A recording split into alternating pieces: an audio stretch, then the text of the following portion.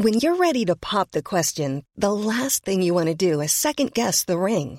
At BlueNile.com, you can design a one-of-a-kind ring with the ease and convenience of shopping online. Choose your diamond and setting. When you find the one, you'll get it delivered right to your door. Go to BlueNile.com and use promo code LISTEN to get $50 off your purchase of $500 or more. That's code LISTEN at BlueNile.com for $50 off your purchase. BlueNile.com, code LISTEN. Hi, this is Craig Robinson from Ways to Win, and support for this podcast comes from Invesco QQQ, the official ETF of the NCAA. The future isn't scary. Not realizing its potential, however, could be. Just like on the recruiting trail, I've seen potential come in many forms as a coach. Learn more at Invesco.com/QQQ. Let's rethink possibility. Invesco Distributors, Inc. And Peter Dowdall, the IrishGuardian.com, joining us this afternoon. Good afternoon to you, Peter. Good afternoon, Trish. How are you? I'm very well, thank you. And we're going to get straight into questions. Poor old John in Kilmichael says, hi Patricia, with the last few years I've scarified my lawn with a petrol scarifier from Moss. I always spread a fertiliser afterwards just to help the lawn, but I've noticed this year it's worse than ever. It's like walking on air at the moment. Thanking you. Any advice from Peter? Welcome, please. I can't give much advice except what he's doing, if I'm honest with you. It's just moss is particularly bad over the last 12 months because it thrives in a warm and damp climate, which is exactly what we've been enjoying for the last, all the time really. Scarifying it, which is, for those who aren't used to it, is just like a mechanical rake. You're kind of raking out the thatch out of the top surface of the lawn. That is really the best thing you can do for the lawn. It allows air in, and it should remove a lot of the moss. I wonder, when he says he fertilizes it, I wonder what he's using. So if you remember, I think it was last week we had a question.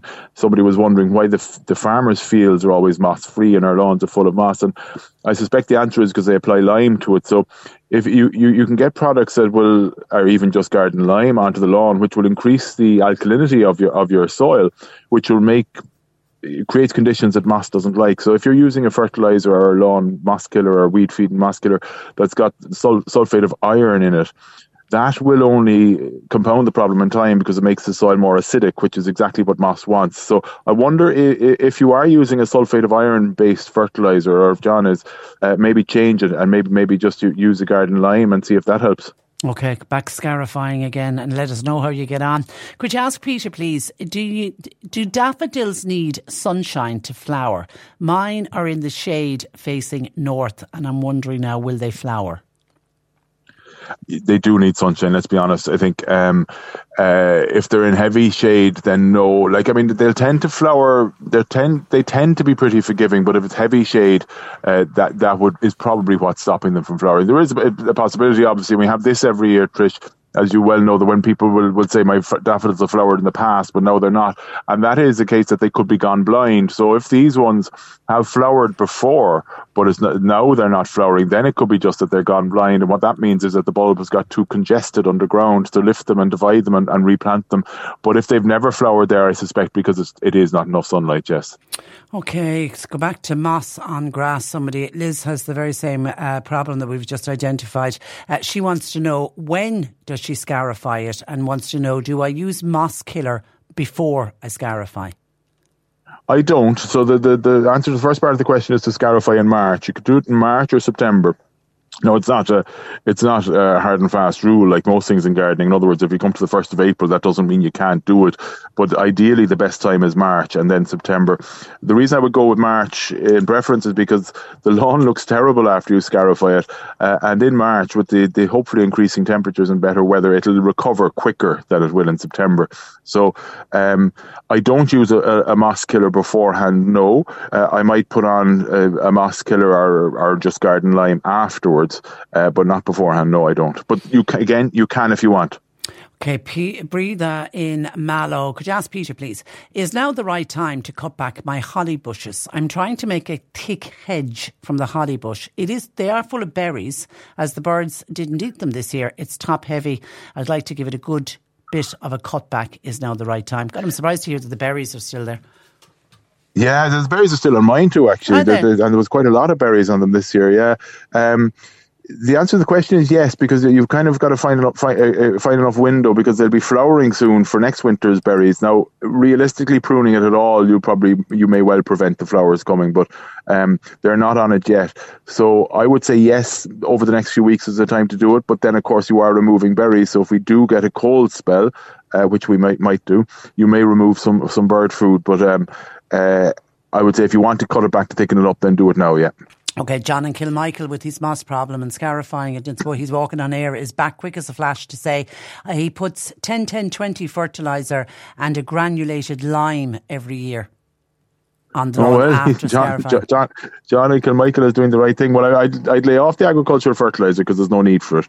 I would just go with the garden lime, or the granulated lime, and leave it at that. I'd say that should be enough for it. Okay, 2 questions in on a red robin. Mary in Kinsale wants to know, can she cut her red robin now? And somebody else is asking the same question because their red robin has gone very overgrown and it's gone too tall, and trying to cut it back. Red robin, I think, Photinia red robin, it's an evergreen shrub, but it's a lovely shrub grown as an individual specimen or even grown as a hedge. But I think it's a really, really lovely shrub because the new growth is the lovely kind of bright red with the dark green background. If it's well kept, I think it's really nice if it's well kept and well maintained. If it's allowed to get leggy and woody and lanky, I don't think it's a lovely shrub.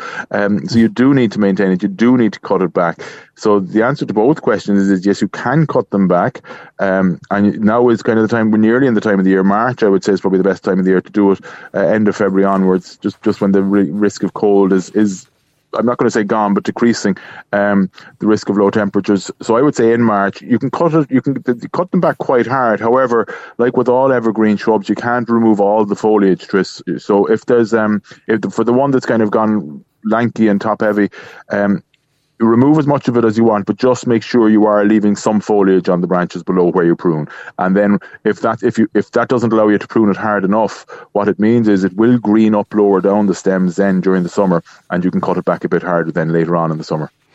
Okay, Jim in Clonakilty, I know we touched on this last week with ashes from the fire. Jim wants to know, would ashes from the fire be of any benefit for a lawn? Well, the yes and no, in that I wouldn't put ashes on the lawn because they could just end up. What am I trying to say? They might be too heavy to apply directly onto the lawn. But I would certainly mix it into maybe a compost that I might put as a top dressing on the lawn, if you know what I mean. If you're going to put them directly on the lawn, first of all, it should only be wood ash, of course, not coal, anything like that, just wood ash. So if you're spreading it on the lawn, make sure it's dry and not wet, because what I'm trying to avoid is, what I would be anxious to avoid is that you put on and it becomes a sodden mess on top of the grass, which wouldn't be good for the grass. But excuse me, the potash element and the potassium element would help with the root development of the grass. But if you're putting it on too heavy, it'll just suffocate the grass. So make sure it's a fine dry day and the ashes are fine and dry, which they will be, and I would still err on the side of putting it into the compost bin, but if you did want to just spread it straight in the lawn, do it very, very lightly. Okay, Benny has a holly tree that, again, like there was a breather earlier, still has berries, but it's starting to drop its leaves. It's never done that before. It could be, I don't want to jump to conclusions, it could be holly leaf blight, right, which is a fungal problem, but my own holly is losing a lot of its leaves too at the moment, and it's still in berry. I don't think it's holly leaf blight. I think it could be, to give it a technical answer, just one of those things. I think evergreens do always shed leaves. Like, they're not like deciduous plants, which sheds them all in one go during one specific season of autumn. Evergreens are constantly dropping some leaves. My holly certainly looks like it's dropping more than normal now and has been for the last month. I have looked at it. There doesn't seem to be any big sign of dieback or leaf blight. It's possible that it could be. But I think the long-winded answer to the question, it's going to be a question of just wait and see. I think it'll probably be okay. the fact that it's losing a few leaves now, I wouldn't be overly concerned by that. But if it continues to do that during the summer and you start seeing black spots or anything like that on the leaves, well, then you're in a bit of trouble. Okay, and before we let you go, I know you touched on this last week. You've got that wonderful snowdrop garden event that you want to remind us of. It's this weekend, isn't it? Yes. Sunday. Oh, I had it up on the screen. Yeah, no, it's not me. It's the people in Bandon Garden Centre, DJ and Gerard down there. There's a fabulous snowdrop open day in the gorgeous Bright Park Cottage in Columney.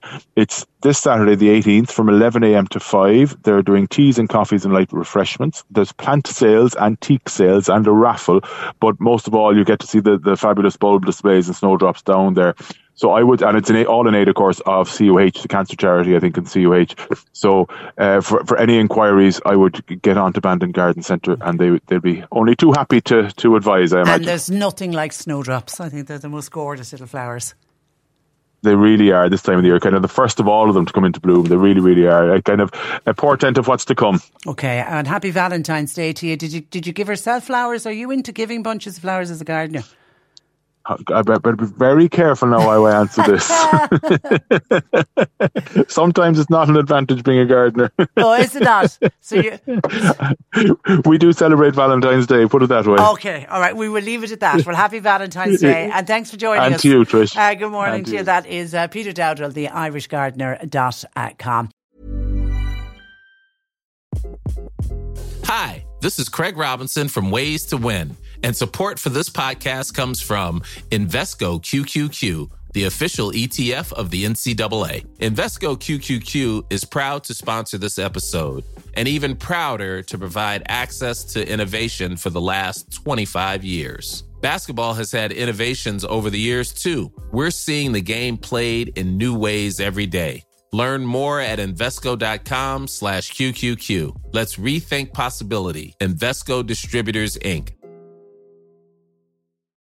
When you need mealtime inspiration, it's worth shopping Kroger, where you'll find over 30,000 mouth-watering choices that excite your inner foodie. And no matter what tasty choice you make, you'll enjoy our everyday low prices, plus extra ways to save, like digital coupons worth over $600 each week. You can also save up to $1 off per gallon at the pump with fuel points. More savings and more inspiring flavors make shopping Kroger worth it every time. Kroger, fresh for everyone. Fuel restrictions apply.